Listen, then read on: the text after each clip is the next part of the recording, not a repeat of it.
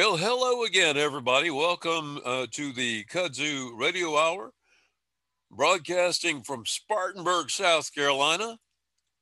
And in a little while, I'll be joined by my fellow cohorts, Billy Eli up in Massachusetts, and Patrick Beach and Jim Hemphill out in Austin, Texas. Yeah, worldwide, baby, worldwide on the Kudzu Radio Hour. So glad you guys decided to join us again this week. It's always a lot of fun. Now, the topic today is going to be what the funk? That's right, baby. Funk. Good old R&B funk. Man, yeah.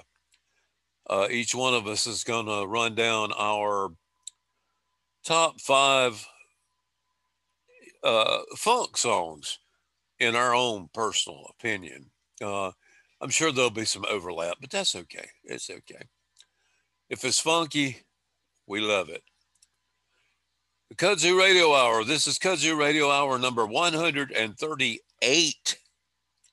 138, recorded Saturday, January 23rd, 2021.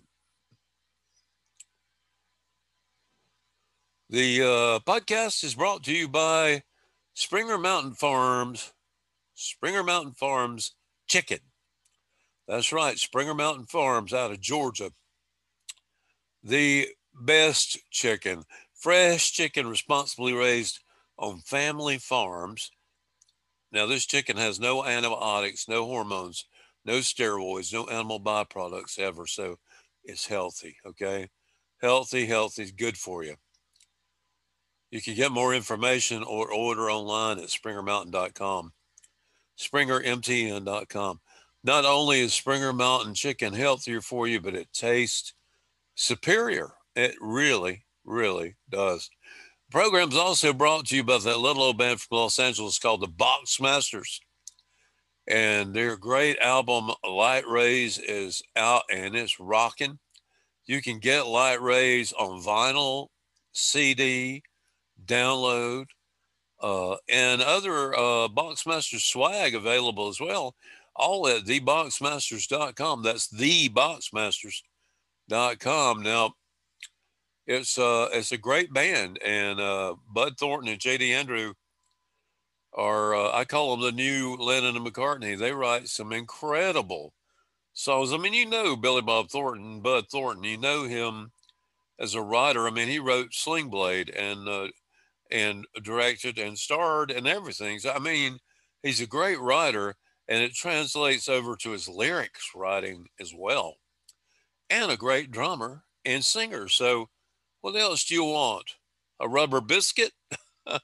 Who remembers that song? Raise your hand. Raise your hand, Rubber Biscuit. Okay. Theboxmasters.com. Also, the program is brought to you by the folks at Foghat Cellars. Foghat, the same band that's been bringing the boogie for over 50 years, brings you Foghat wine. Yeah, baby. Pinot, Chardonnay, some excellent wine, and it's budget price. It's good. You can afford it. You can have it delivered right to your door. Find out more or order online at foghatsellers.com. Foghatsellers.com. You can also find it through the band website at foghat.com. So take a slow ride, take it easy, but get on over there and order you some. That's what I'm saying. So the big program today, we've got all sorts of things coming up. We're going to play a round of high fidelity. We're going to have some recommendations, all kinds of things like that. I do want to say that if you have an Echo device, you can easily just have she whose name will not be called, because if I say her name, it will go off because my device is right beside me. So you could call her name, the Echo from Amazon, and ask her to play the Kudzu Radio Hour podcast on Apple Podcasts, and it'll just start playing. Also, it's available on Apple Apple iTunes Podcast.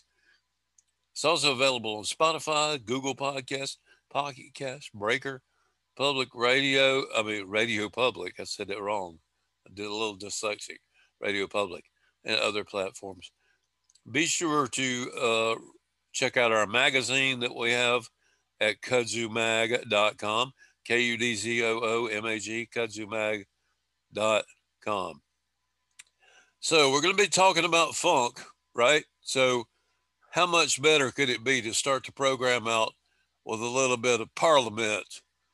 Give up the funk. Yeah, turn it up, baby. Turn it up. Parliament. Here we go. We'll be right back with the guys right after this song. Tether the roof off, we gonna tether the roof off the mother sucker. Tether the roof off the sucker. Tether the roof off, we gonna tether the roof off the mother sucker. Tether the roof off the sucker.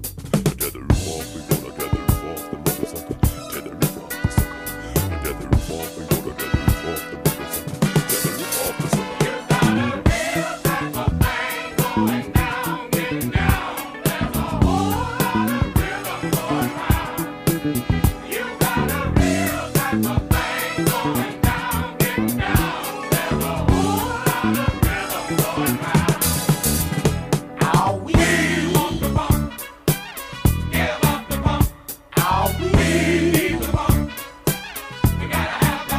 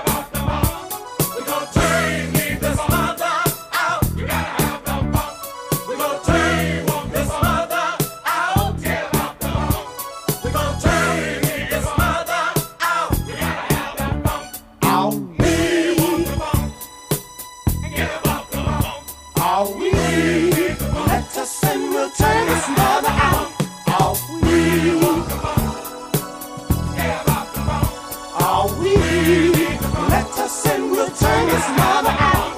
Oh, we want the bump. Get off the bump. We need the bump.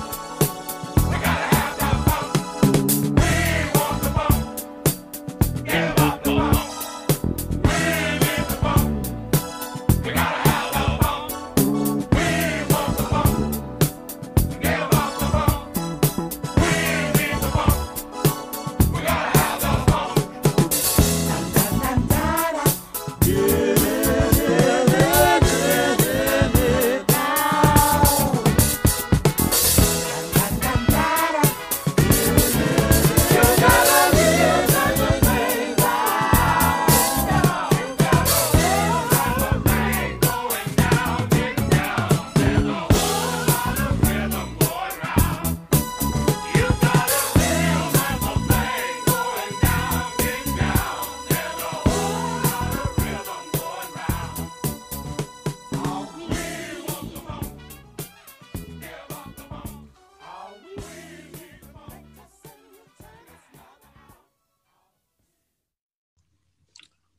All right, we're here on the Kudzu Radio Hour with my buddies, my pals, my friends.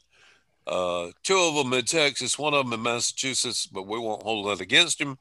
Billy Eli is up there in Mass, and hey, Billy.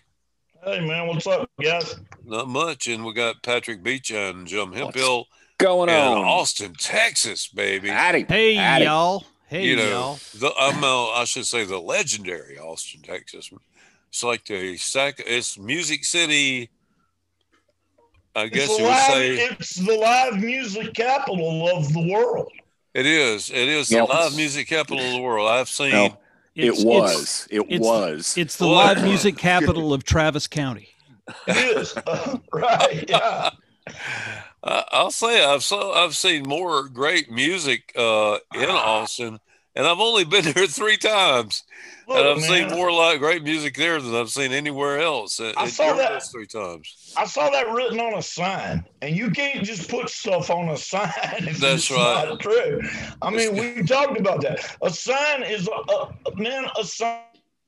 That's like the same as a water tank. You know, Texarkana is twice as nice. It says so right there on the goddamn water tank. And you can't just go around writing stuff on a water tank if it's not true. I mean, it's in the Bible or the Constitution or something. I think, yeah, I believe you can do it on a train car, but you can't do it on a water tank. You can lie on a train car. Yeah, 'Cause yeah, that's got to do with the interstate commerce thing. that's right. As long as you got your spray paint, you're okay.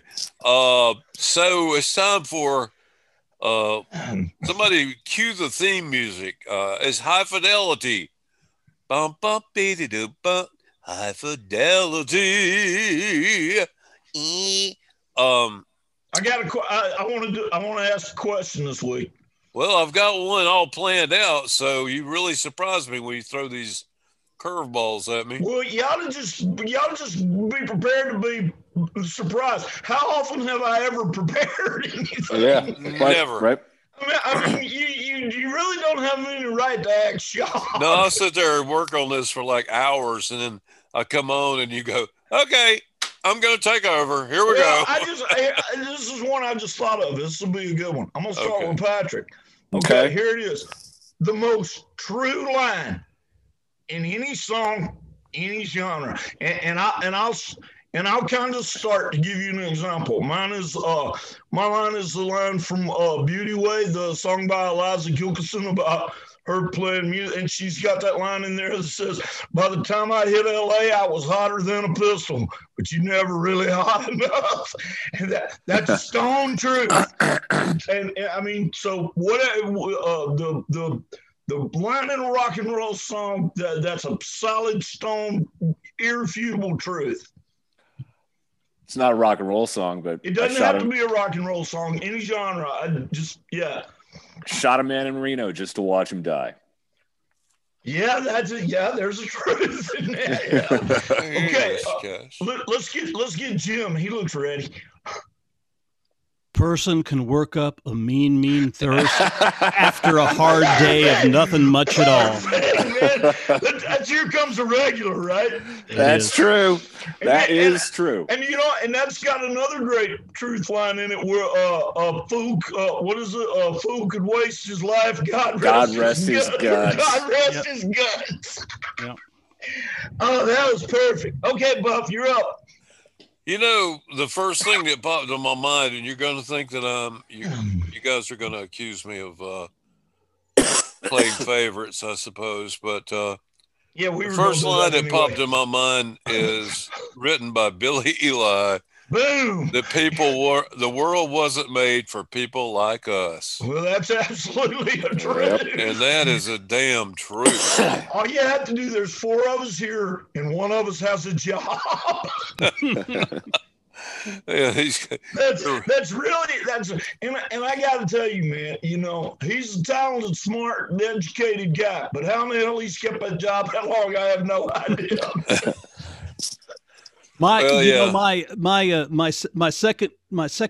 The second thing that popped into my mind was the entire first verse of "She Looked Like Marilyn Monroe" by Billy Eli. Oh yeah, Those words are freaking true. That whole song, is one of my favorites, and I swear to God, it is one of my favorites. And it always gives me chills. But there was one time at my apartment, and Billy was playing it, and I was like picking lead stuff around on my acoustic guitar, and he was singing it, and I just got this chill up my back over the words to that song. I was like, it's a great song. It's a great song. It's freaking phenomenal. It's like it is. I should have been a poet. It pays better. Yeah. Come It could be on. like Allen Ginsberg or something. Well, no, man. Go ahead, Jim. Better being relative. Right, and it pays almost as much as being a freelance journalist. Yeah. And we know how much that pays. Right, we do since 2 of y'all have that job. I don't like to think of those as jobs, man. I like to think of those as callings. It is. It's like being called. It's like my dad said when he was called to be a Baptist minister. Well, there's no money in it, but I'm working for the Lord. And I'm like, well, I'm not even working for the Lord. I'm not making any money or working for the Lord. So, but anyway, it was fun. I've had fun. And like I said, like Lester Bangs said in the movie Almost Famous, or Philip Seymour Hoffman said, you get all sorts of free records, and that's a good perk. It really is. Man, I'm taking a philosophy class, so y'all bear with me for a minute. Oh my! And here's Aristotle over here. Well, no, here's something that it's funny. I wish this only class I've had that I wish was in person, because we're having to source a lot of stuff back to Socrates, and having watched Bill and Ted's Excellent Adventure. If this were an in-person class, I would insist on calling him Socrates. Socrates, that's right. Yeah.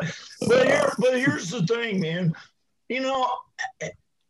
As far as shit like money and things like that, especially above you and you too, Patrick, and myself, of course. We get paid anything we value, which is we have to have some money to get along. But money's not the main thing that we value. We value other stuff. And we get paid well in that thing that we value. Sadly, it's not anything we can trade on in the world of commerce.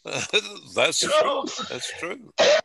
But it's all in your perception, man.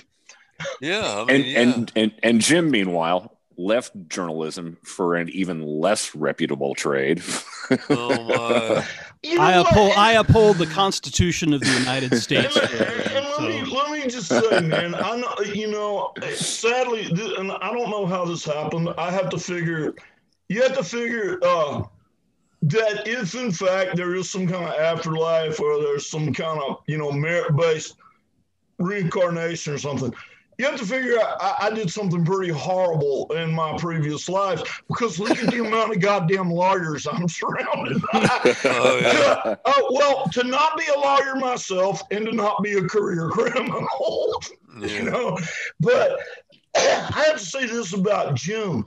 Out of most of the lawyers I know, and I'm not counting the solo practice ones that make a living, but mostly just pick and choose the kind of stuff they want to do. But working at a real firm. And Jim is perfectly suited to that. And one of the very few people that, and I've known some of those, high-powered firm lawyers, it usually sucks the soul out of them. Man, Jim managed to avoid that. I always figured it was because he drank. That I could go on a whole rant about how to avoid that, but suffice it to say that having a beer or two and playing music has a lot to do with it. I mean, I've started playing music when I was 13, and I've never given it up, and that does something to your brain that I welcome. I was so impressed when I first met you, and you were working at a big time firm and had never bought a set of golf clubs. Right. Right. He never owned a set of golf clubs, and I was like, yeah, he'll probably be all right. Yeah. His money went to guitars instead, which is our kind of people. Man, he's got a hellaciously good guitar collection. Yeah. So Buff, you going to do yours high fidelity too? Yeah, I am. For my high fidelity question, and I did put a little bit of thought into it. I want you guys to. This is going to be which band or musician from the 70s would you consider the most valuable player? Now, that includes only people from bands or artists from January 1st, 1970 through December 31st, 1979. Oh, I want to go first. So, okay, go ahead, Billy. David Bowie. Oh, there you go. Bowie's great. And reinvented himself every 4 years, and every reinvention was as good or better than the last. And just, guys that are creative like that, man, it blows my damn mind how they do that. Really, yeah. I mean, it's just, again, all of us, we're all writers and musicians, and we have a certain amount of output that we do, and we have times when the output's more and possibly better, that's subjective, but more or less. But how do guys like that come up with the concepts and conceptualism and the ideas and stuff every 4 years to be that radically different and still that damn good, man?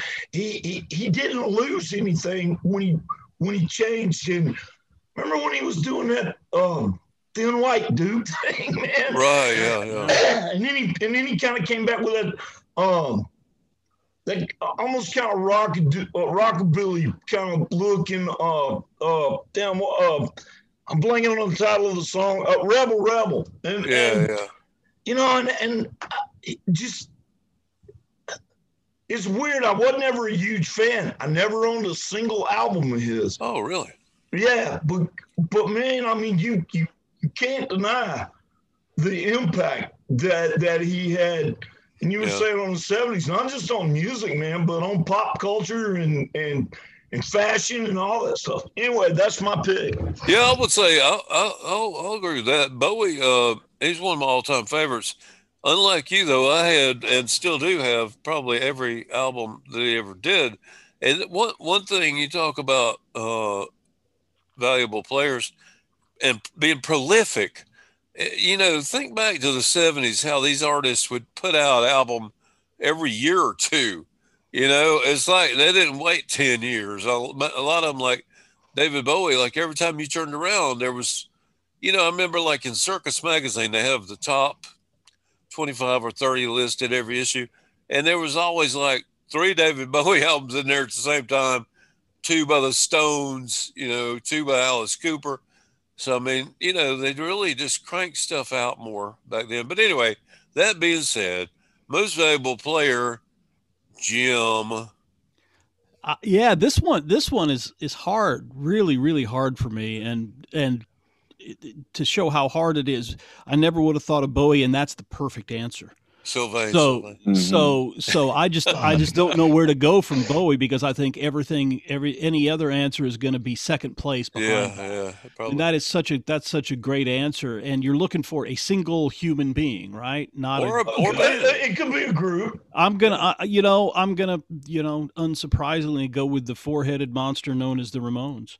I just think that you know, there's lots of stuff that happened in the '70s before the Ramones that I dig very, very much, but to me that was such a seismic shift back to the primal stuff that made rock and roll great in the first place. I was gonna say Keith Richards because of his just ability to write those monster riffs, but he wrote a lot of them in the '60s as well. So, you know, if we're confining ourselves just to what happened in the '70s, I'm going to say the Ramones, but I also would have pitch in for Keith. That's good. That's good. Yeah. All right. What about you, Patrick? Well,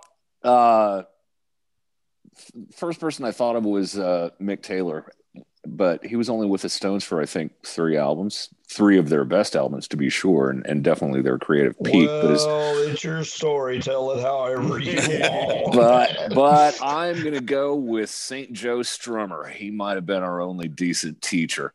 You know, if the Clash had not existed, there would have been a huge hole in the punk scene. They evolved very rapidly and got very ambitious. They went from punk into, you know, Americana and hip hop and reggae and all kinds of stuff in just a few short years. And of course, Strummer was the conscience of the band as well as its principal lyricist. Mick Jones didn't care much about politics. He just wanted to be a pop star.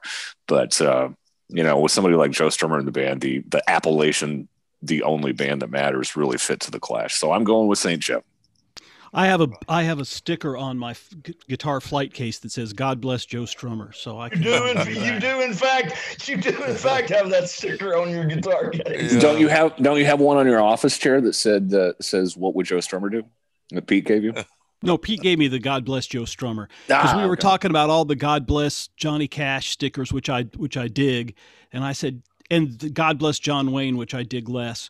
And I said someone should make a bumper sticker. Hate America? So someone should make a bumper sticker that says "God bless Joe Strummer." And like 2 weeks later, I came into work and it was one of those very bumper stickers was sitting in my chair. I got it wrong. When you talk about bumper stickers, I've just got to toss this out. My old guitar that was damaged in a wreck I had a few years ago. The case is still really fine, but the acoustic guitar was all beaten to death, but it has all my stickers on the case. So I'm keeping the case, but I have a sticker that was given to me by Billy Joe Shaver when I interviewed him. And it's gotten a lot of comments and it's just simply one of his song titles, but it says, "If you don't love Jesus, go to hell." And that really goes over really well in South Carolina. That's funny, man. But my most valuable player, when I thought about it, I was thinking about somebody that, you know, got in the recording studio and just added magic to just tons and tons and tons and tons and tons of records. And that was Duane Allman. Oh, I was going to say Don Brewer. Well, Don Brewer, yeah. He was out on the road for 40 days. Did you hear about that? I did hear about that, man. But You got derailed about the cheetahs and all. Well, Sweet Connie was a whole nother She was, man. Okay, I'm sorry, Buff. Go ahead. Yeah. Anyway, Duane Allman, king of the world, master of the universe. He was, you know, to have died so young, he really laid down tracks on some of the greatest R&B and some of the just generally greatest songs. And that's a conversation me and Jim have had before about the records that he played on. It wasn't the fact that what he played was so damn amazing, because, I mean, there are a lot of really amazing guitar players.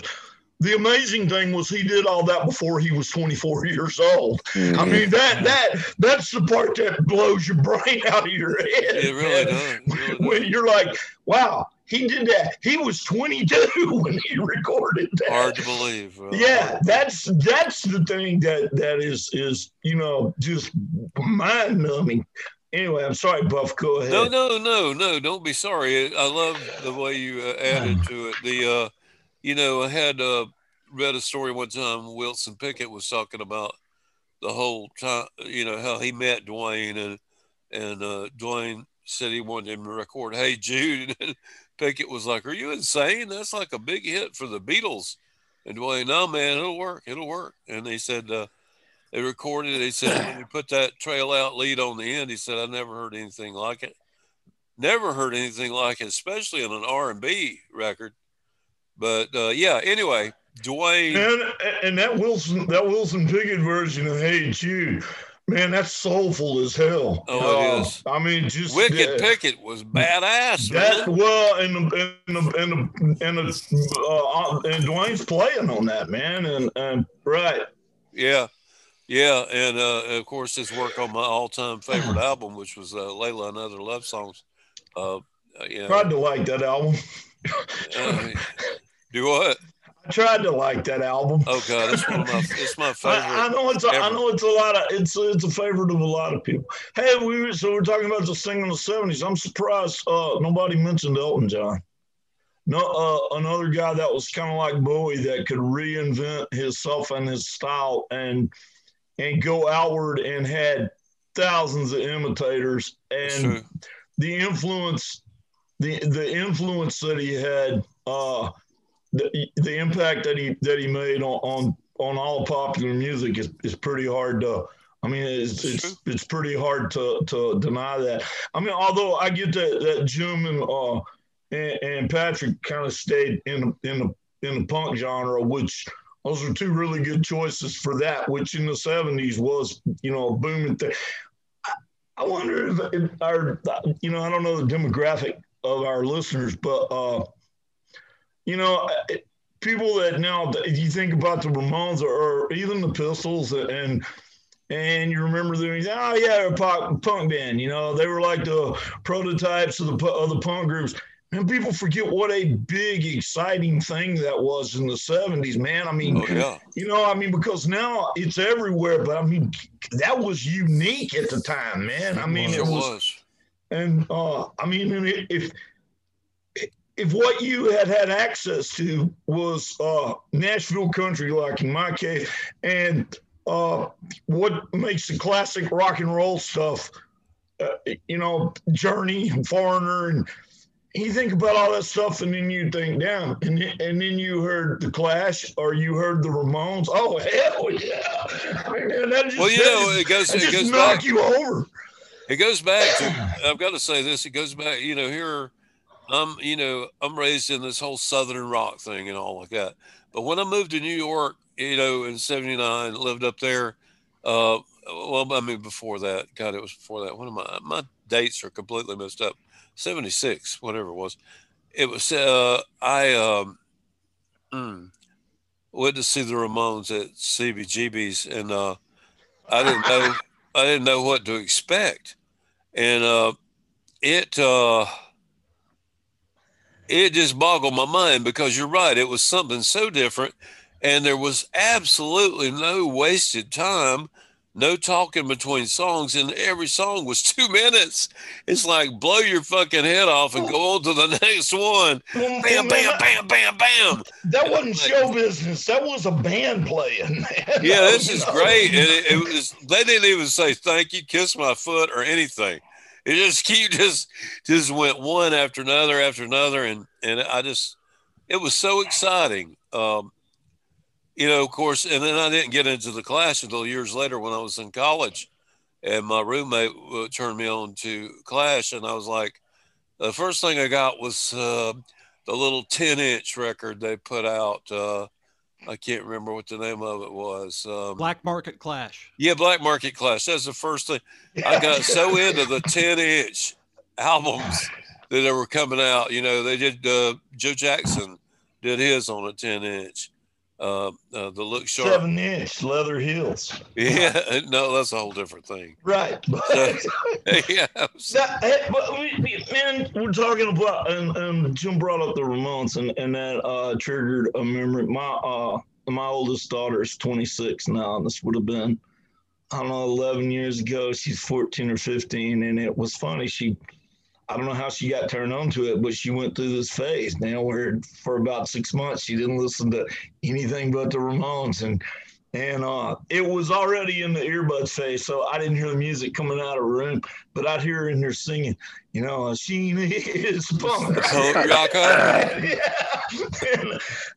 Yeah. And And I remember at one point, Jim, you were over at the house and y'all were talking about the Ramones, and you were telling her there's some songs that she was not aware of and that she ought to check out by them. And that rocked along for, I don't know, about 2 years, and then she wandered back into whatever was being played on the local pop station. Which a lot of that stuff, man, let me just say, a lot of that stuff was cool too. Again, not my cup of tea, but not bad. Mm-hmm. Mm-hmm. Yeah. Well, okay. Well, that'll wrap up our extended edition of High Fidelity, and as always, a lot of fun. Now we're going to move into our little recommendations thing. Now, like I said earlier, I'm going to shoot mine out and then run an errand or two. I'm gonna grab a beer. Yeah, important things. My recommendations. I've got two.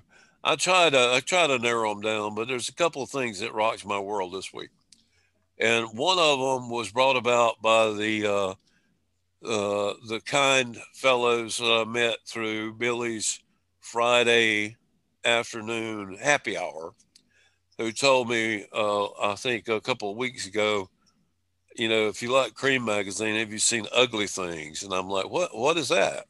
I had no earthly idea.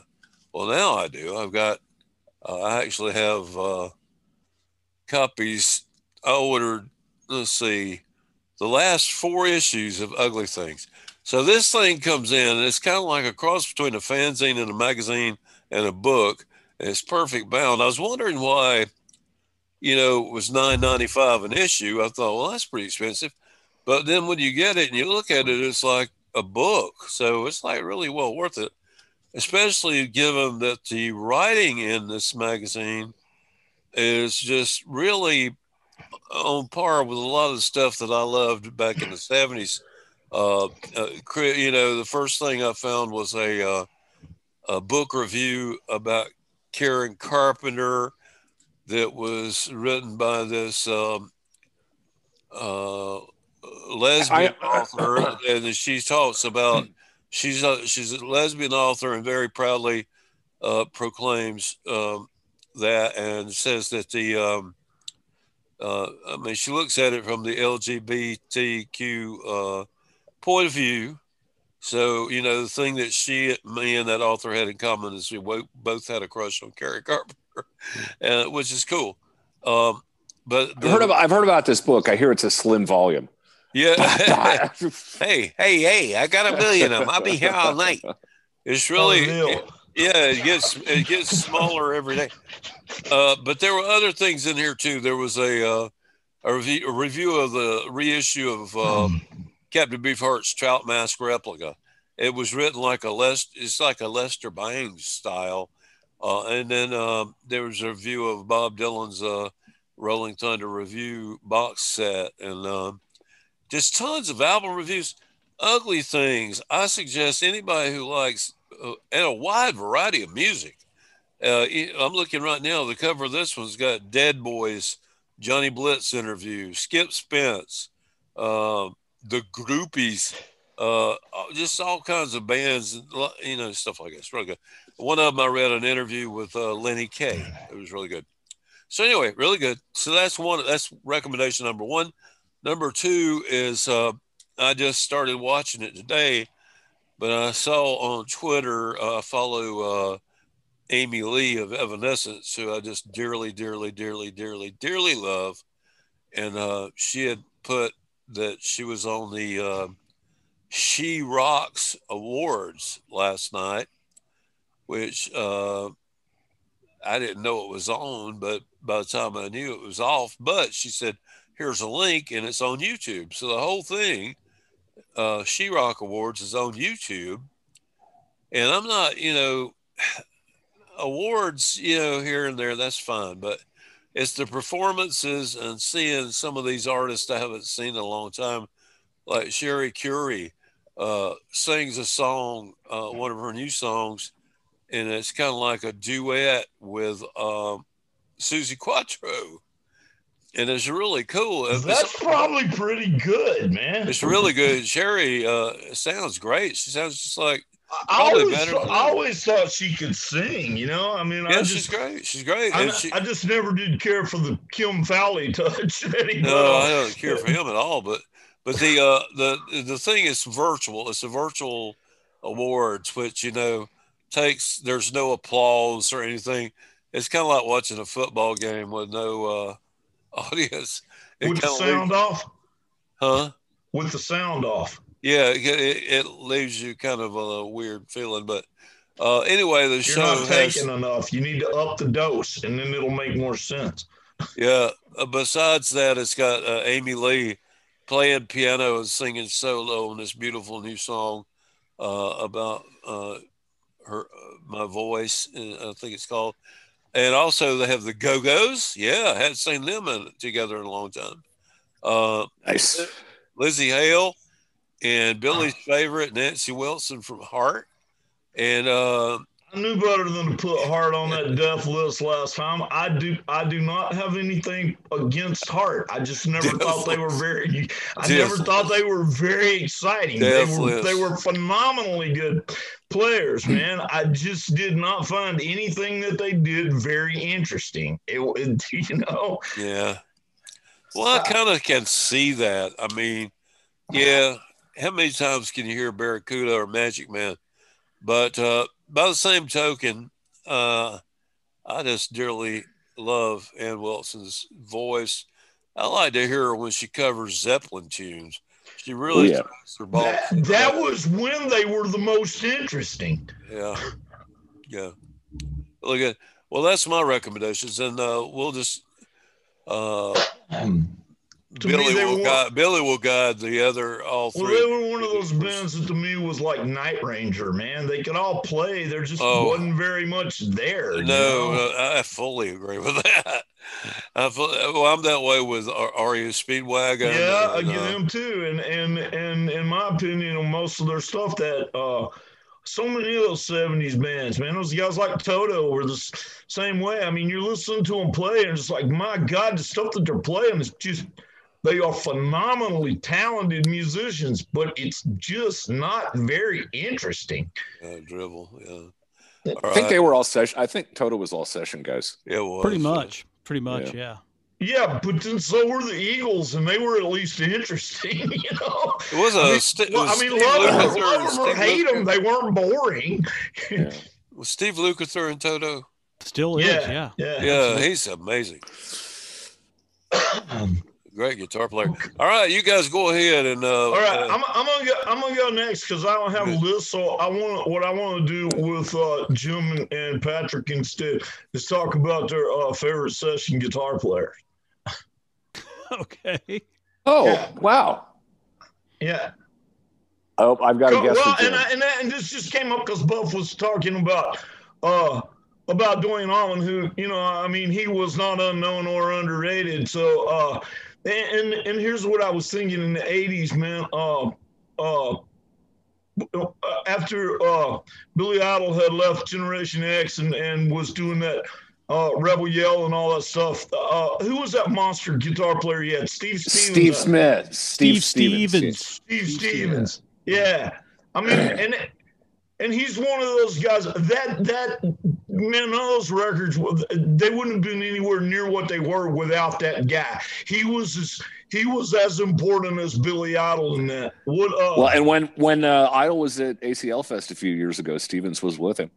Yeah, he still gives. Well, a lot of those pairings. You guys, come on, man. Somebody jump in and. Steve Cropper. Okay. Yeah, another guy that's played on 20,000 albums or something. Uh-huh.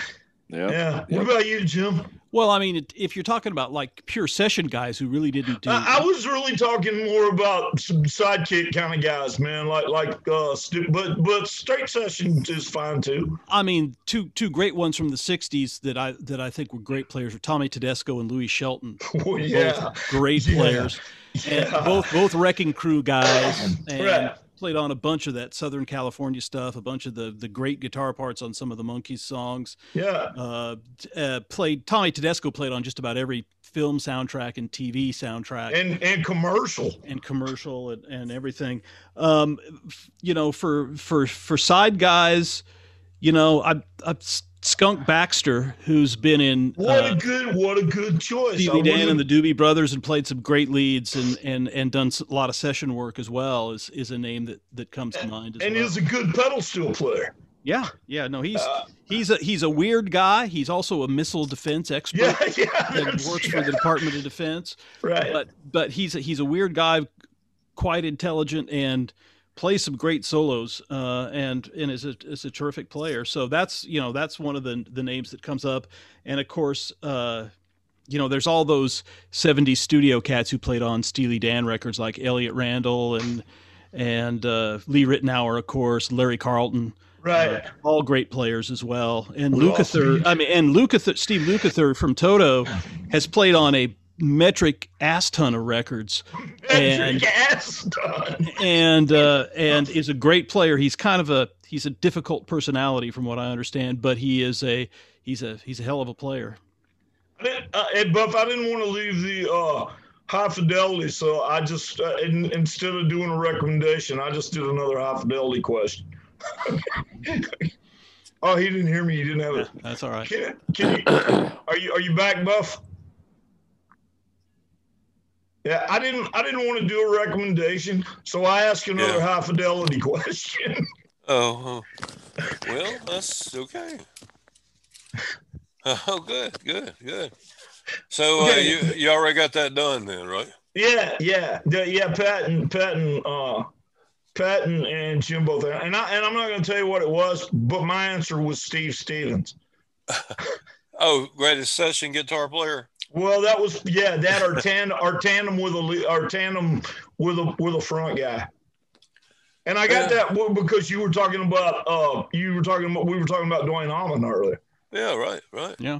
Well, recommendations. How about you, Pat? You got anything to recommend? Yeah, I was gonna recommend a book. I'm just now at long last getting to How to Be an Anti-Racist by Ibram X. Kendi, but I haven't finished it yet. So I'll probably recommend that next week, so I can finish it and sound even smarter or even less like I know what I'm talking about. So, in a surprise development.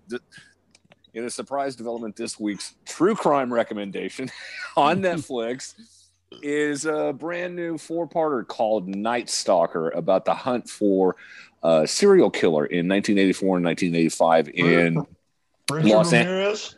Right, the very one. Spoiler alert. Yeah, it was Richard Ramirez, but it was about trying to find him in this great ex-bourbon megalopolis, because he killed people in Los Angeles proper, in LA County, and within all these other municipalities all through the Greater Valley, which had their own law enforcement fiefdoms. And the thing that I didn't remember, because this was quite some time ago, is he didn't have an MO that he stuck to. He didn't just kill. Sometimes he would rape and rob and kill. Sometimes he would just kidnap and let them go.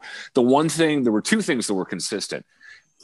The people who survived his attacks all said that he very much wanted to see terror on their faces. And the other consistency, and the one piece of physical evidence that was consistent, was he always wore the same kind of sneaker. And that was one of the first pieces. But you see all these retired homicide detectives from all these different jurisdictions talk about how frustrating it was, how they just killed themselves trying to find out who did this. And in one case, he attacked twice in one night.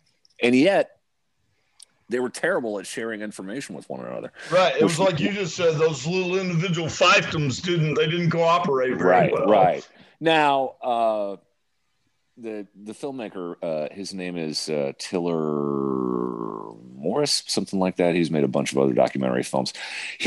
A lot of these retired detectives come off as sort of heroes of the story, and it certainly sounds like they've worked themselves nearly to death and worked themselves into divorces in some cases to crack this case. But if you watch it, and I recommend you do because it's extremely well directed and nicely shot, keep in mind that this was an especially dark time for law enforcement in greater Los Angeles. This was the Daryl Gates era.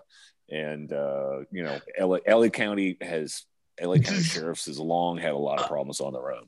I have a question about the series, man. Does it, are they able to at least semi-accurately capture the sense of terror that put over? I mean, all of Los Angeles County, y'all,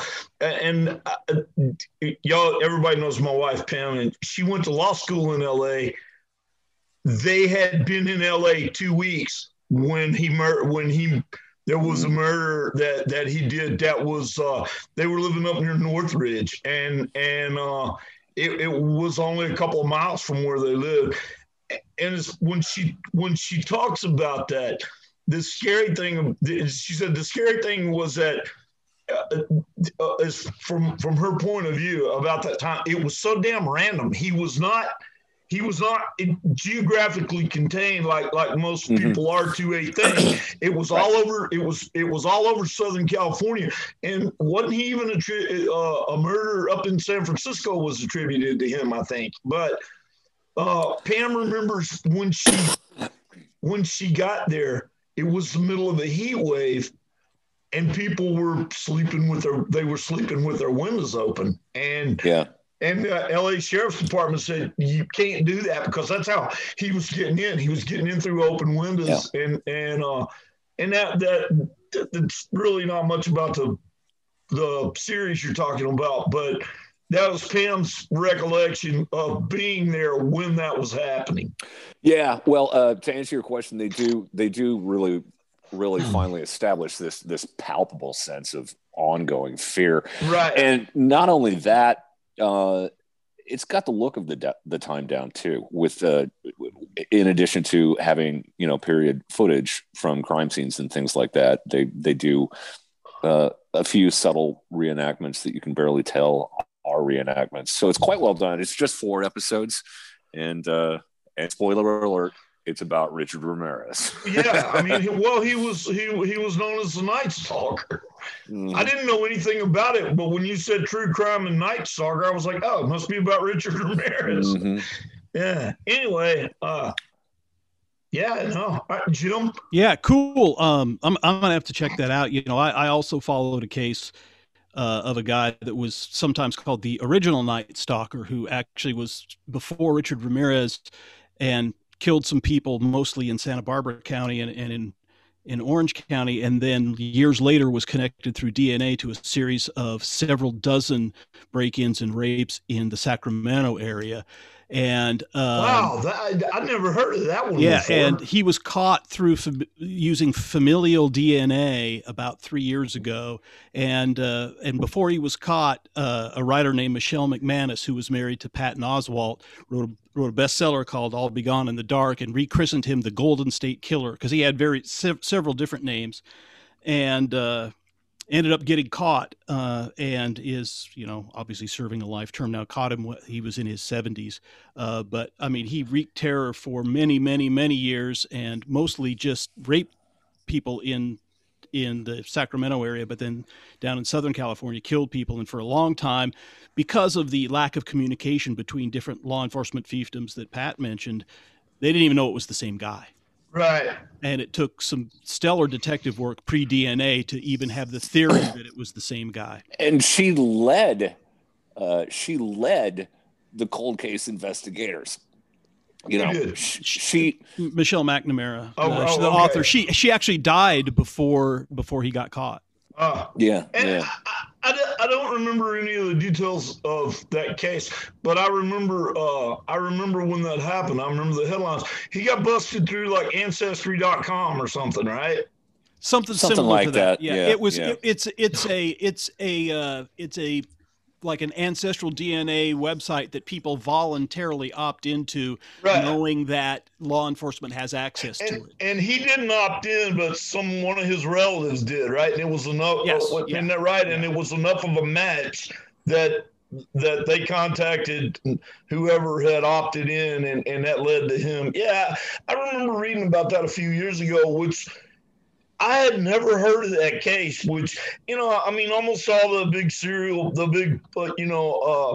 sensational serial killers, you hear about, and it depends on the splash they made with the media, how well you remember them. I remember reading about, of course, I wasn't born yet, the Carol Chessman, the red light killer. And what was strange, man, I mean, that guy became really well known, and the body count in that was only like 4. I mean, it wasn't, but it was real sensational, and then he got all those stays of execution. Yeah. Well, this guy, the Golden State Killer, as he finally became famous under the name, he started in the early 70s. He wasn't caught till 2018. His name's Joe D'Angelo, and he's in prison for the rest of his miserable life. But anyway, that's kind of a sidelight to mine. They made a documentary series about that as well. Yeah. And Patton Oswalt was touring for the book, and they were shooting some B-roll for the documentary series when the guy got caught. Him. Yeah. Oh, yeah. What series is that? It's called I'll Be Gone in the Dark. That's the name of the series. Yeah. Okay. Yeah. And it was also the name of the book. But my recommendations, I'm going to make them quick. Number 1 is something that came to me in the mail, courtesy of Mr. Billy Eli, and it's the Intervention Records reissue of the Flying Burrito Brothers' Gilded Palace of Sin on 180 gram vinyl. It sounds amazing. It is completely dead quiet. I'm not one of these guys who's going to tell you that vinyl sounds better than CDs. I don't think my ears are good enough for that. I just know that the whole tactile experience of pulling this out of its heavyweight jacket with beautiful artwork and putting it on the turntable and hearing it dead quiet on a turntable through a stereo system is really something. So check out Intervention Records. They're doing a lot of reissues. They're doing some of the great Matthew Sweet stuff from right. I saw those too. Yeah, from the 90s and all kinds of stuff. And they're doing both vinyl and CD, archival quality reissues. So, but the Gilded Palace Sin, it sounds great. The other one is as the day that we are recording this is the birthday of one of the greatest rock and roll singers in the history of the world, Robin Zander of Cheap Trick. Yes, it is. 68 years old today. Yes, it is. And so if you like rock and roll and you don't have the first album, Cheap Trick's first album, in Cheap Trick in color, Heaven Tonight, and Live at Budokan, go get them now. Right now. Put it on pause, order them. Some of the best American rock and roll ever made is on those records. You so come back, finish listening to the podcast. Right. Happy birthday, Robin Zander. So that's all I got. Okay, Buff, you're up. Well, all right, man. Well, all right. That's love Robin Zander. Love Cheap Trick, actually. But we're going to play a record. Yeah, exactly. We're going to play a record. We're going to play, Buff. What record? It's funny. I want to play somebody that I'd never heard until a couple of days ago. Okay. Because I've gotten into this Ugly Things magazine, and because they review just countless different types of artists, I decided to expand the boundaries of Kudzu magazine by reviewing, much more diversified artists. And because I get all kinds of CDs in the mail, and in the past, it's kind of like if I didn't recognize the band name, or if it wasn't Southern rock, I skipped over it because I only have so many hours in the day, and 2 eyes and 2 ears. But what I'm going to do now is I've been kind of like getting some other folks to help write reviews and stuff, and all that being said, there's this duo.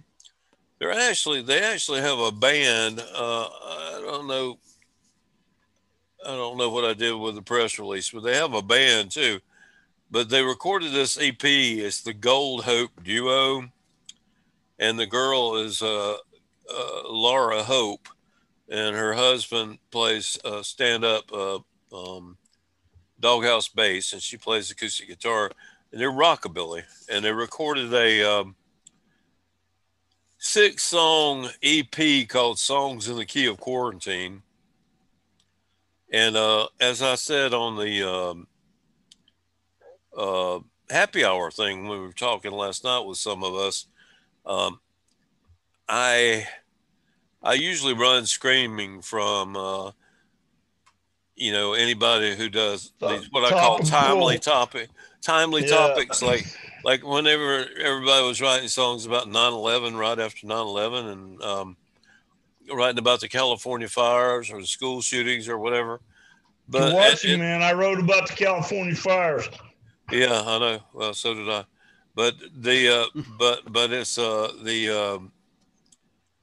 but that being said, sometimes there are those that come across, and sound good. I don't know exactly what I'm trying to say, other than I like this girl's voice. I like their sound. It's rockabilly, and they have songs on there like "Social Distancing Blues," "No Time to Get Bored," "When Will I See Grandma Again."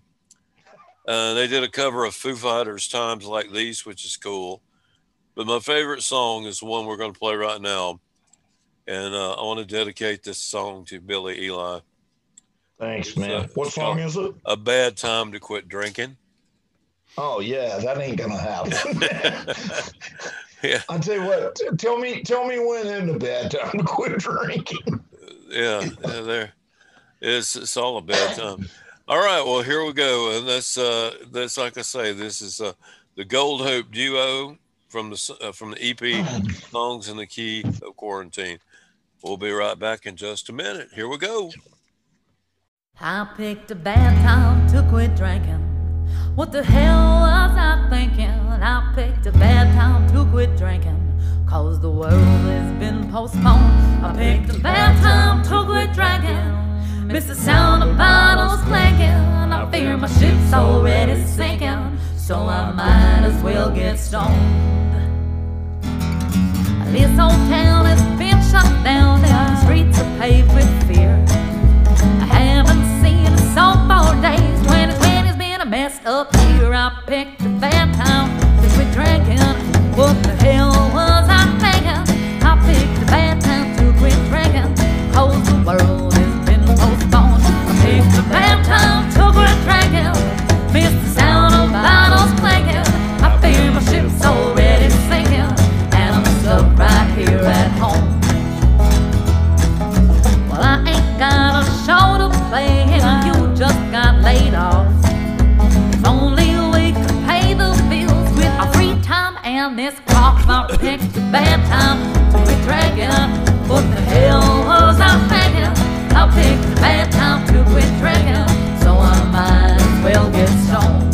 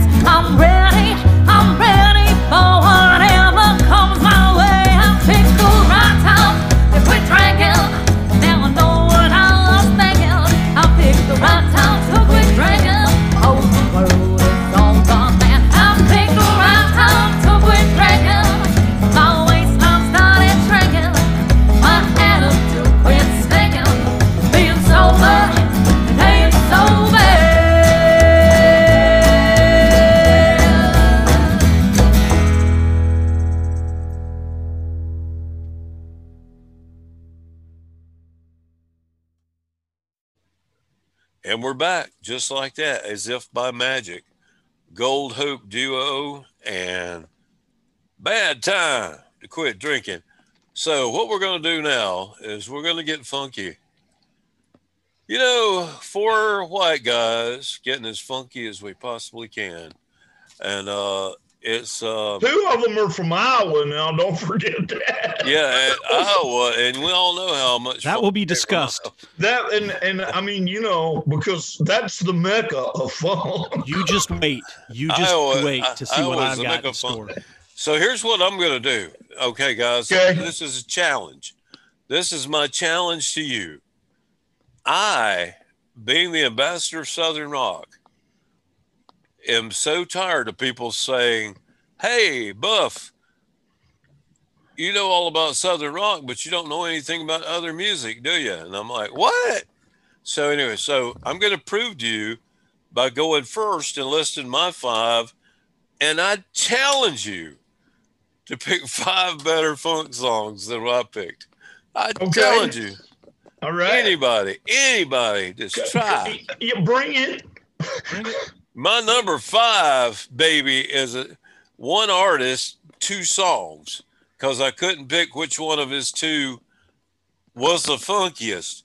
I tried, you know, I tried to gauge it. I tried to figure out just how much funk could I handle. Is this going to be Bootsy? It's going to be Bootsy, isn't it? Stevie Wonder. Oh, yeah, another good choice. Man. Higher and ground. And Oh, Jim's list just went dead. Higher Ground and Superstition. Oh, So much yeah. funk. The funk is just running off of those songs. I mean, you have to scoop that funk up with a spoon, baby. It's Feel good. like a shovel. I love you. Got to shovel the funk. Shovel the funk. Shoveling the funk, That's baby. my next. That's my next song. I got to write that. So my number five is a tie with two Stevie Wonder songs. Now I know there's going to be some overlap with our stuff, and that's fine because you know if it's funky, that's all that matters. Number four for me is a fella that I just dearly love, the late great James Brown, Sex Machine. That's right. As the funkiest song in the world. There's no denying James Brown band was always tighter than pantyhose, two sizes small. Man, tight. I'm talking about tight. Sex Machine. Yeah, I like to crank that stuff up. I mean, I almost did Papa's Got a Brand New Bag, but no, I went with Sex Machine. Get up off that thing. Get up off of that thing. How? Popcorn. Try to release some pressure. Ow! Lord have mercy, man. Soul and funk coming out left and right. Number three. I'm gonna take all the good ones, man. I'm gonna be left with goddamn Disco Duck and shit like that. Yeah, play that funky music, white boy. Oh God! All right, go ahead. Number three, it goes without saying, is one of my all-time favorites by a little group called Parliament. Yeah. Give Wow. up the funk. Wow. Didn't see that coming. Give up the funk. Tear the roof off that sucker. Parliament. Man, I can remember going to see a Kiss concert back when the concerts were so much fun. And before the show, they were playing this song through the PA, and all of the they were bouncing these giant balloons around in the audience, throwing frisbees, smoking weed. It was the good days, man. And was playing a Give Up the Funk, and I was like, yeah. You got to have that funk. Yeah, you do. And you know, you talk about me making bad puns. Come on. Number two. It's different when I do it. Number two, like I said, I'm getting funky. I feel funky. I feel funky. And you look funky. I feel funky. And I'm not there in Spartanburg, but I would guess that you smell funky. Well, I was going to say this next song is funkier. This next song is funkier than my jump socks after a 2-hour workout. This is Sly and the Family Stone. Thank you for letting me be myself. Man, damn it! You've killed everybody's list. That's the plan. I want to thank you. Let me be myself. Jim, I see you crossing things off with Yep, a pen. yep, Your yep, list yep. is dead. No, I will elaborate on some of these. Jim's going to go, wait a minute. That Dolls song was kind of funky. I'm gonna say, yeah, when it's my turn, I'm gonna say, just Buff, read your list again. Number one for me, and I don't think it gets more funky for me than Isaac Hayes. Oh, you god damn it, Buff! The theme from Shaft. Son of a yeah. bitch! That Shaft is a bad mother. Shut your mouth. Talk about Shaft. I'm talking about John Shaft. I'm talking about John Shaft. Then we can dig it. Can you Damn dig it, it? man! Can Damn you it! dig You it? killed me. My list is totally dead. Now. Okay, as if that weren't enough, and don't you think it should be two honorable mentions? Yeah. Two honorable mentions. The Isley Brothers. Stop! The Isley Brothers, It's Your Thing, Do What You Want to Do. And the instrumental by Billy Preston called Out of Space, which was funkier than funky. But I mean, we were supposed to have done 5. You did 8 or something, well, man. that's right. Yeah, I'm the first one here to break the rules, right? Sure. Well, okay, Funk Masters. You know that thing about Isaac Hayes and the theme from Shaft, man. Nobody understands him but his woman. That's right. He's He's a complicated man. It's complicated, man. You're talking about John Shaft. John Shaft, also known as the Black Moses. That's a whole nother story. You know, Isaac did an album called Black Moses, and I still have that album on 8-track somewhere of Hot Buttered Soul. Y'all remember that one? Yeah. They had the Black Moses record album folded out 4 ways like a cross, and in the centerfold was Isaac with the chain vest Mhm. and everything, and the Chainmail, dark yeah. sunglasses. It was hanging in my bedroom beside my Alice Cooper Killer album cover poster. Two It was good hanging by choices, his man. neck.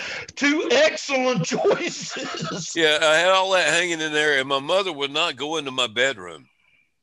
And she's like, my mother, God rest her soul, she didn't say anything about Alice Cooper hanging there with blood running out of his mouth, but she said, Michael, that black man scares me. I have a I'm like, you friend of talking mine- about Shaft? I have a friend of mine that lives here. He's a musician and he's a young guy. And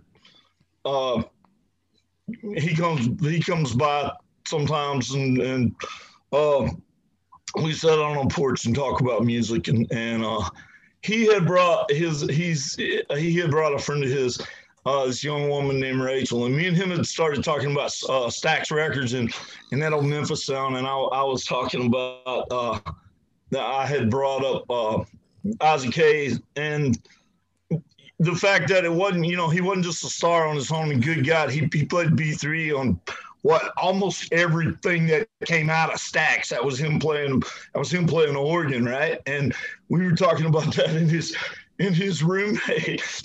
His roommate says, I've never heard of that.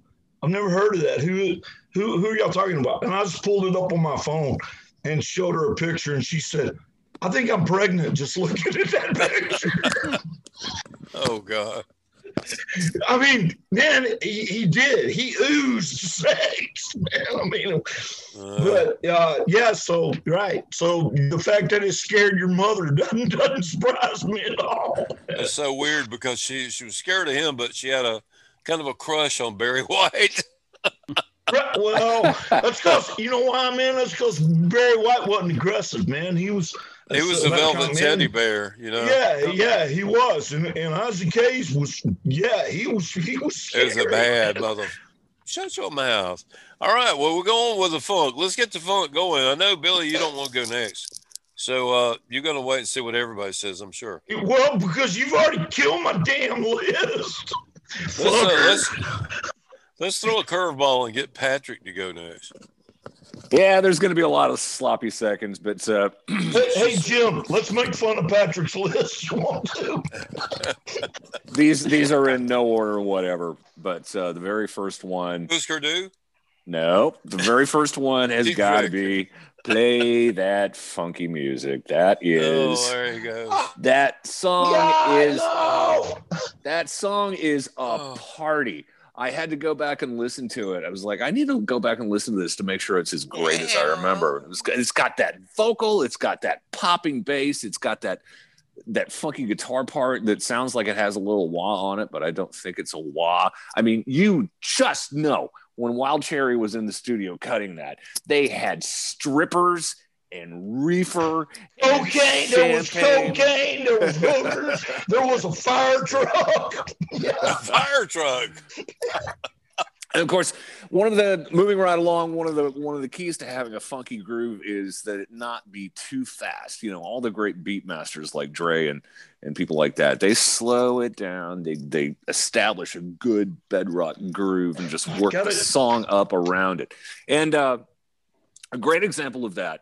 And if you get up around 120 beats per minute, you lose your driver's license for life. You know, that's the absolute limit. Then it starts being disco, man. Right, I mean, then right. it morphs into more disco than funk. But yeah, So I'm going with one that I wonder if I might be stealing another one of Jim's, but I'm going with Swamp by Talking Heads. Ooh, that's a good choice. It's just a minimal groove. It's slow. It's high, high, high, high, high, high. There's not that much there, but man, it's so cool and it feels so good. And you know, that the minimalism thing, or even sometimes the simple vamp, is all you need to build a great funky song around, be it in rhythm and blues or hip hop or even blues, which brings me to Manish Boy by Muddy Waters. hey, man, that's not a bad choice at all. There's Great not song. much to that song. And we're talking about a funk groove now. We're not just talking about horns and the arrangement and all Right. that. I mean, we're talking about songs with a really good funk groove in them. Yeah, You just plant that groove and you sit on it, and that's a good one, man. it gets better and better the longer it goes on. Those are good. And of course, another for the world's greatest funk collective out of, I believe, Detroit. Tear the Roof Off. Got to give it up for George Clinton and Parliament Funkadelic. That's just so much fun. Another example of a great, great party song.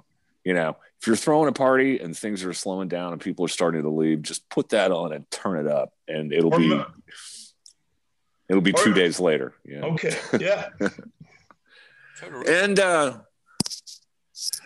got another sloppy second. I also have to go with Higher Ground, because in addition to it being really, really, really funky and great, great fun, also the Red Hot Chili Peppers did a killer cover of that song. Yeah, they did. And Yeah. several of their tunes would classify as funk, man, with the Oh, sure. that groove Sure. and you know. Anyway, all right, Jim, I gotta go last because I gotta redo my list. Oh, is it my turn? Yeah. Okay, so let's talk about why Superstition and Higher Ground are so funky. Since I did exactly the same thing as Buff, I chose, if I had to choose one, I was going to choose Superstition first over Higher Ground. But it's an instrument. It's a keyboard instrument called the Hohner clavinet. Is one of the funkiest instruments ever, and it's because of how Stevie Wonder decided to play it. Stevie is the guy who brought the funk with the Hohner clavinet. And if you want to know what I mean, listen to the intro of either Superstition or Higher Ground. On Superstition, I think it's just the clavinet. On Higher Ground, he uses something called a Mutron, which is kind of is an envelope filter. It's kind of like an automatic wah-wah that when you play a note, it automatically goes wah. I wonder if that's On that note. I wonder if that's what Wild Cherry has on the guitar part. And I'd have to listen to play that funky music again, which I haven't heard for a while. I know that there's lots of ninth chords, which is another choppy ninth chords on a clean guitar, which kind of came from Chic. But so that was, and these are in no order, but those were on my list. Is just the funkiness of Stevie Wonder playing a clavinet, and I've seen him a couple of times, and he still has one. Hohner hasn't made the clavinet in quite some time, and he still has one sitting up there with a Mutron envelope filter right next to it, a stomp box that he plays, and it's still right up there. And I would imagine he must have several of them, and probably has a tech to keep them working full time. Before we move on from that song, how's the bass line on that go? Which one? Superstition in that. Boom, boom, boom, boom, boom, boom, boom, boom. That's why that's a funk song. Man. That's a the intro to that is a clavinet playing. Okay, that is a clavinet. Okay, and that riff that it's built around, and that was something Pat was saying. And you build a song all up around that funky riff, man. I mean, yeah, and that's people that don't like funk like that song, man. And that's what that clavinet sounds like at the beginning of Superstition when you hear that riff. That's the Hohner clavinet played by the incomparable Stevie Wonder. Stevie Ray Vaughan did an all right job with that, with keeping that funk groove going in it, man. Yeah. I want to interject something right quick where you were talking about play that funky music, white boy. I'm friends with the guy that played the guitar part in that song. Brian Bassett. He's with Foghat now. Everybody seems to be with Foghat now. Everybody's with Foghat. I'm waiting my turn. Yeah. He played with Wild Cherry. He played with Wild Cherry when he was very young, and then went on and played with Molly Hatchet for a while. Is he the guy in that that's saying, "Hey, hey"? He didn't do the vocal. He did the. I didn't care about the vocal. I just like that part of the where he went, "Hey, hey." Yeah. I think he's got mixed feelings about that song, even though he did get a gold record out of it. But go ahead, Jim. So the next one is the second repeat, and it's also off of Buff's list. But also I want to talk about one of the things that makes it so funky. And that is Larry Graham from Beaumont, Texas, who virtually invented slap bass. Oh yeah! And Patrick, I thought you were having a seizure. And so he was in the great classic lineup of Sly and the Family Stone and played on "Thank You for Letting Me Be Myself Again." God, what a good song! So that's on my list, and you cannot have. I mean, it's hard to have, particularly a '70s or early '80s funk tune without that slapping bass. And of course Flea from Red Hot Chili Peppers has taken it to ridiculous heights, but that's Larry Graham from Beaumont, Texas, playing the slapping popping bass, and he is the man that virtually invented it. So that was the next one on my list. Now we get to the White Boys from Iowa portion, okay? And a band that is the funkiest band ever to have a white guy from Creston, Iowa as their drummer. And that is Rufus, starring the incomparable Chaka Khan. Come into my limo, Chaka Khan, Khan. And my choice for them is their first big hit single, "Tell Me Something Good." Yeah. Oh, That song is so freaking funky. It's got the verses have this amazing syncopated rhythm. It's the verses are all sung on the offbeat and syncopated. It's got a clavinet on it. It's got a wah-wah guitar and a talkbox guitar, both, right? It just oozes funk, and it's time that we had the ladies represented here. So Chaka Khan and Rufus, Tell Me Something Good. Now their drummer, the white boy drummer from Creston, Iowa, is named J.R. Robinson. And, to be fair, he didn't join Rufus until after Tell Me Something Good, but he was in Rufus for a number of years. And J.R. also played on what I think is Michael Jackson's funkiest album, Off the Wall. Yeah. Which also had a white boy from Iowa named Michael Boddicker on synthesizer, who played with Michael Jackson on Off the Wall and on Thriller. And so the the contribution of White Boys from Iowa to funk music needs to be recognized. It here. does, and we should. Well, that's drink okay. to it. We're not prejudiced against white guys. And we should drink to funk players that are white boys from Iowa. Absolutely.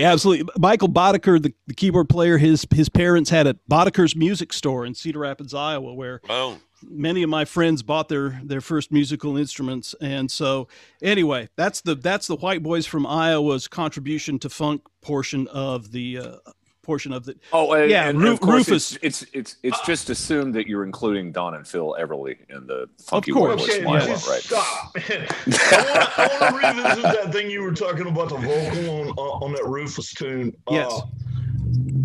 I mean, it's a funk tune. If you break that thing down to its fundamental elements, what I really like about that vocal, it's almost like one of those old Delta blues. It's real timed, chanted like a Yep. field holler, rhyming kind of meter, and Yep. I remember hearing that. I don't know, 12. I went and bought the single like the next day. Yeah. You know? And the funk groove in that was the vocal. Yeah.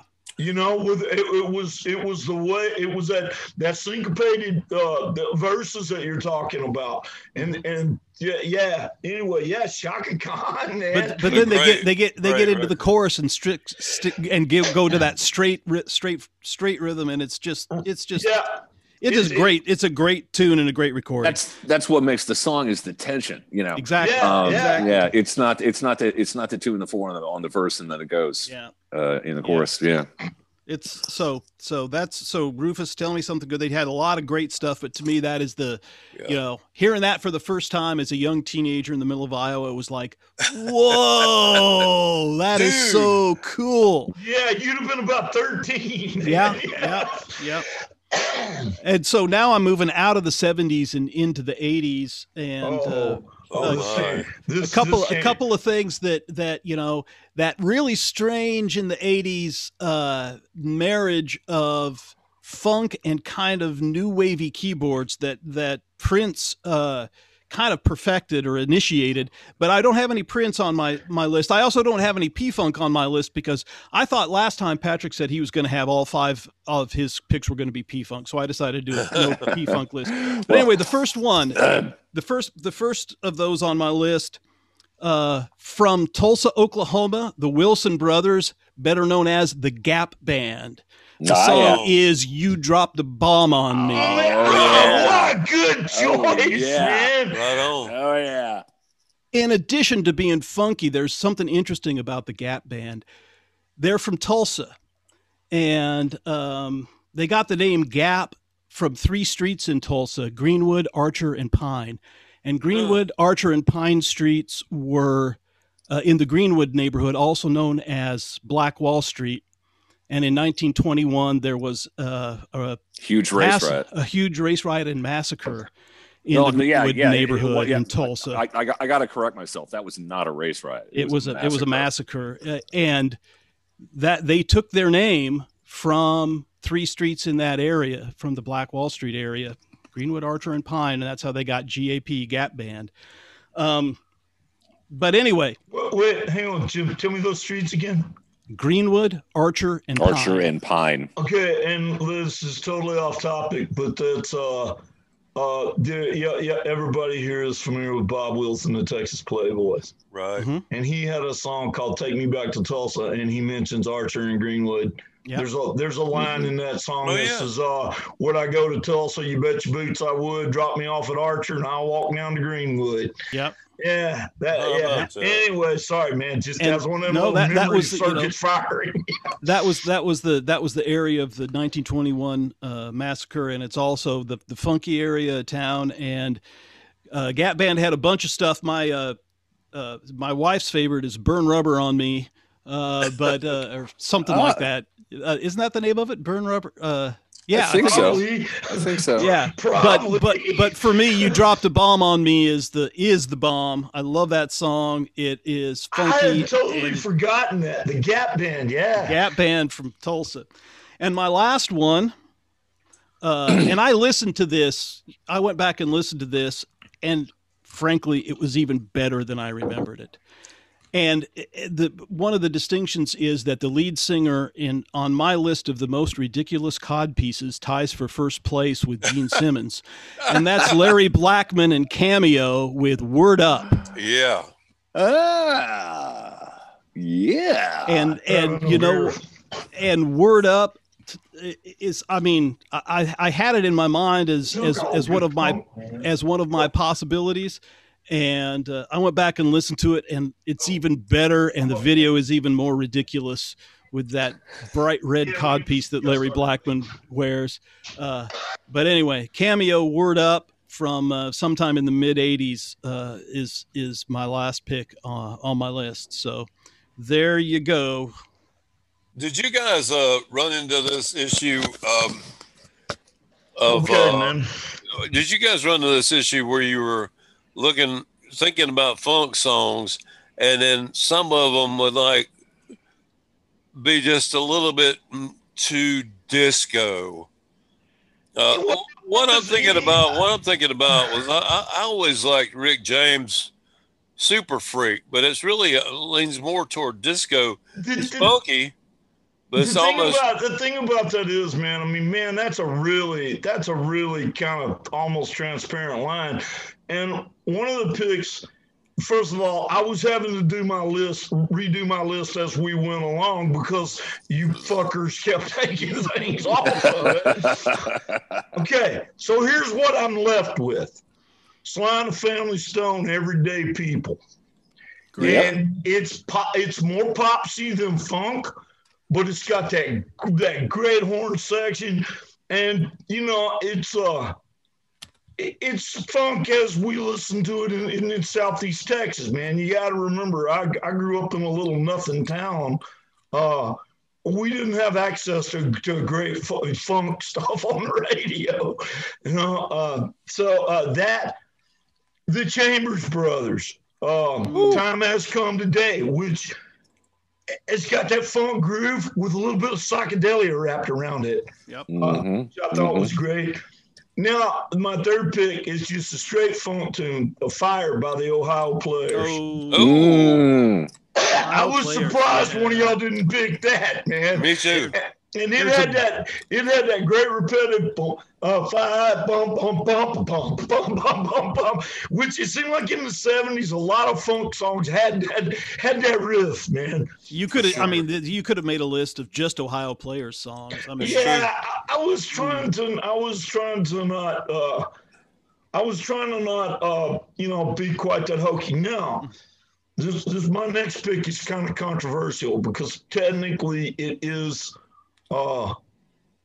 more of a disco song. It is perceived more of a disco song than a funk tune. But the way we had talked before, Jim, about a lot of disco being sped up, more electronic versions of Blue-Eyed Soul. Mm-hmm.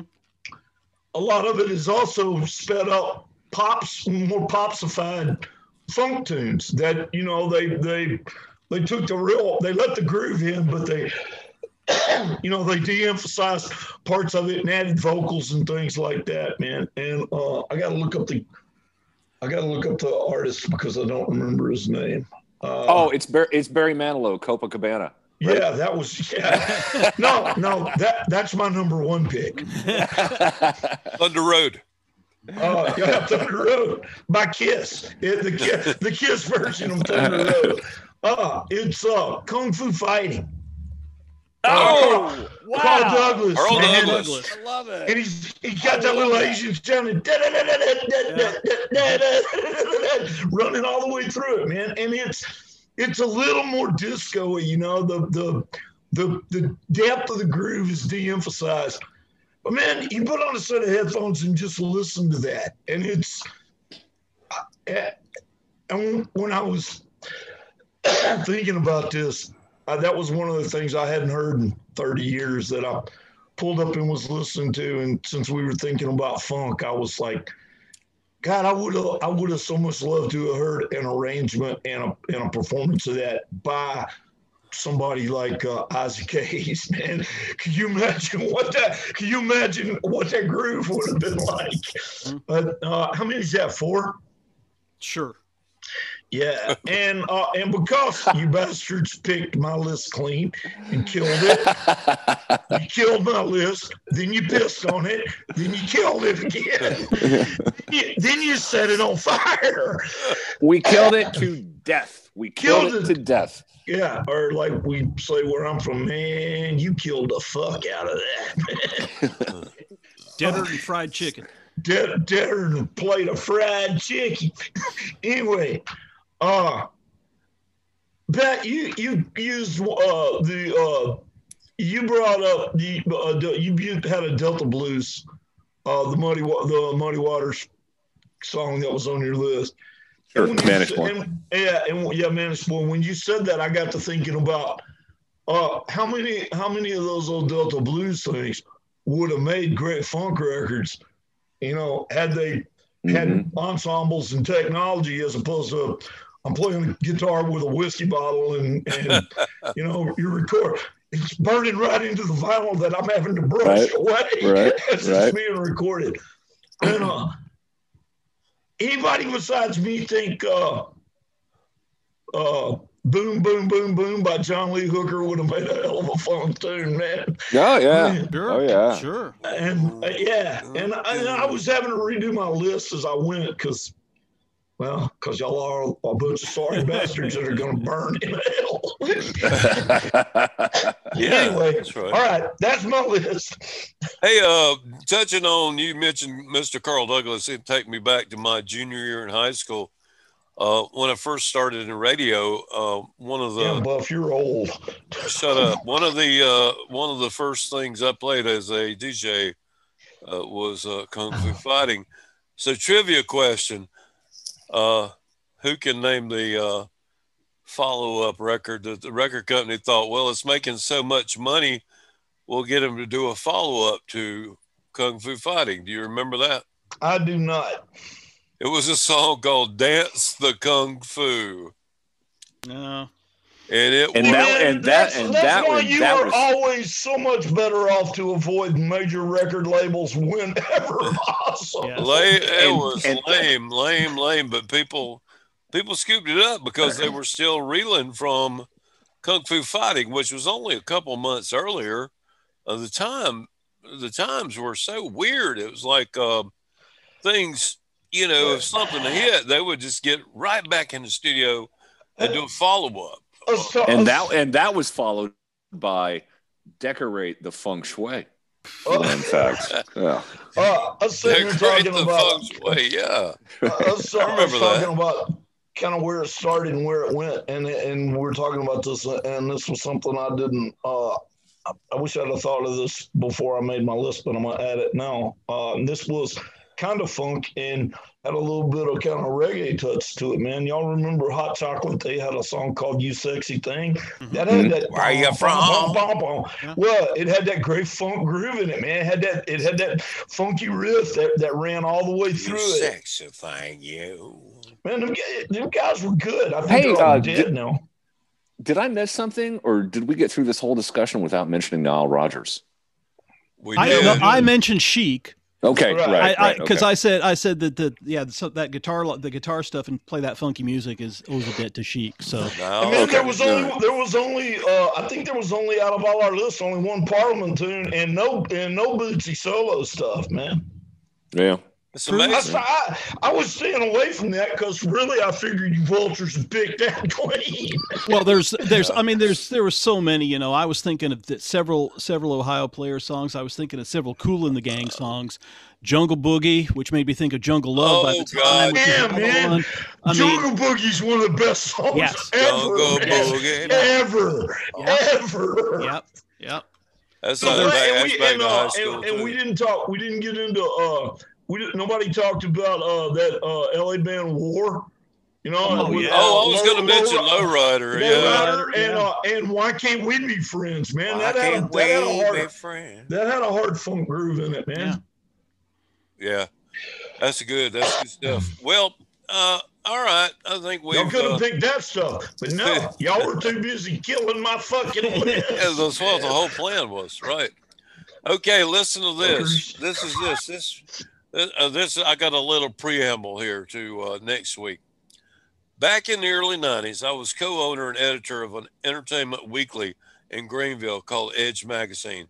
We had a great staff. We had a really sweet African-American woman and quite a ball buster who was in our sales department. Her name was Millicent. She was always joking around with me because I was getting into all the concerts free, and she wanted to go to concerts free, which is kind of cool. We got her into some things and stuff. But when I told her that me and my then girlfriend and sales rep, who later became my wife, Jill, we were going to Clemson to see Buddy Guy and have an interview and see the concert, et cetera, et cetera. Millicent stopped dead in her tracks and they're in the office and yelled out, "Buddy Guy, man got the blues." And that became a running gag in the office for a couple of years. If we were talking about Michael Stipe, Prince, James Taylor, anybody, we would go, "Man got the blues." So the topic for next week is, "Man got the blues." Somebody's got the blues. Man, yeah, that's right. Our essential blues artist. That's right. But here's the catch.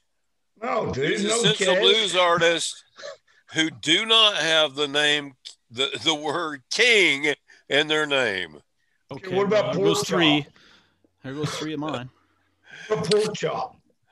Maybe Pork named pork chop. chop. You just can't have BB, Freddie, or Albert. So, Okay, and I'm gonna give y'all a heads or up, King man. Creole and the Coconuts. Here's what, man. For next week's high fidelity list. If you were a bluesman, what would your blues name be? Mine is Salisbury Steak. None of y'all can have it. Salisbury Steak. Mine would that's be mine would be Chiquita from Omaha. That's a good one. Chiquita. Oh, Yeah, Jim, the Chiquita from Omaha. Yeah, Bill. Yeah, and I would be Billy Salisbury Steak Eli. Yeah, you gotta name yourself after like a cut of meat or something. Right? Your band should be the Billy Eli and Salisbury Steak and Gravy. That's right. Yeah, Gravy. And Gravy. Gravy's the band. Gravy. No, Gravy's my lead player. No. Salisbury Steak with Gravy. Gravy Wilson. Yeah, I remember him. Swanson Dinner. That's a good one, man. Swanson. Yeah. Salisbury Yeah. Steak and the Swanson Dinners. Right? Yeah, that's good. What was the? Anybody ever watch the Rockford Files? What was the Angel? Oh yeah. When he would go down and beg for money, he'd wear dark glasses and pretend to be a blind guitar player, and he was Blind Lemon Pledge. Lemon Pledge. I'm Blind Lemon Pledge. Okay, I can't. My mind's not as quick as it used to be. I was trying to think of the name of. You're not drinking enough. No, If you drink more, the alcohol will kill those slow brain cells, and you'll be faster. On Sanford and Son, when Bubba went to get the records back from the library, what he said his daddy's name was a blues player, Blind something. Blind Salisbury Steak with blind gravy. Yeah, Blind Lemon Jefferson or something like that. I don't know. Anyway, The real guy. that was one of my favorite bits on there was, Sanford Fred found out that the records were worth a lot of money and he had donated them to the library. So, but Bubba goes down there and says, "I'm the son of the blues singer. I want my daddy's records. I want my daddy's records." Man, that was funny back in the day anyway. And Cheech and Chong were the first ones to help blind Melon. They were blind Melon Chitlin. Yeah. Martin Mull did a funny blues bit one time where he was playing a ukulele with a baby bottle slide, and stomping his foot and singing the white man blues. And he would say, he would just be hitting these riffs and he'd go, "Oh, Lord, have mercy. You know, it's like, and then he was just stomping his foot, and he goes, Save me, Jesus. stomping his foot, and he goes, I can't stop my leg. I remember that one. You had to be there. You had to be there. All right. So next week it's blues you can use. Until then, I'm going to say bye to everybody, and we're going to get on out of here after a mere 2-hour program. Be good, boys. See you next All time. right. Later, Talk to y'all cats. soon, Hi, man. y'all. Adios. Bye, y'all. Bye-bye. Later.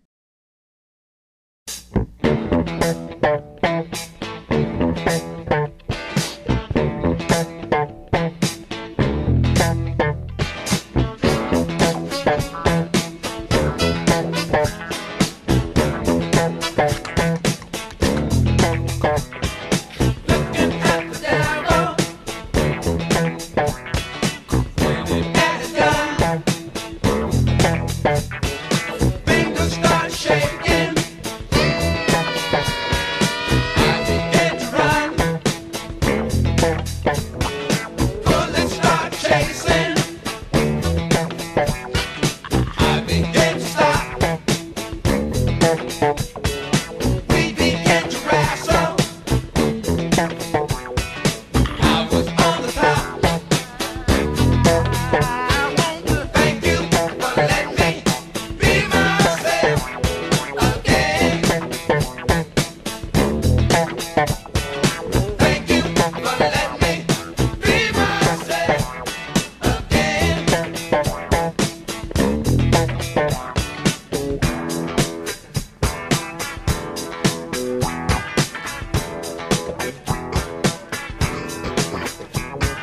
Step out in the collar, look me in the face. Chit chat chatter trying, stuck me in the face. Thank you for the party, but I could never stay. Many things on my mind, words in the way.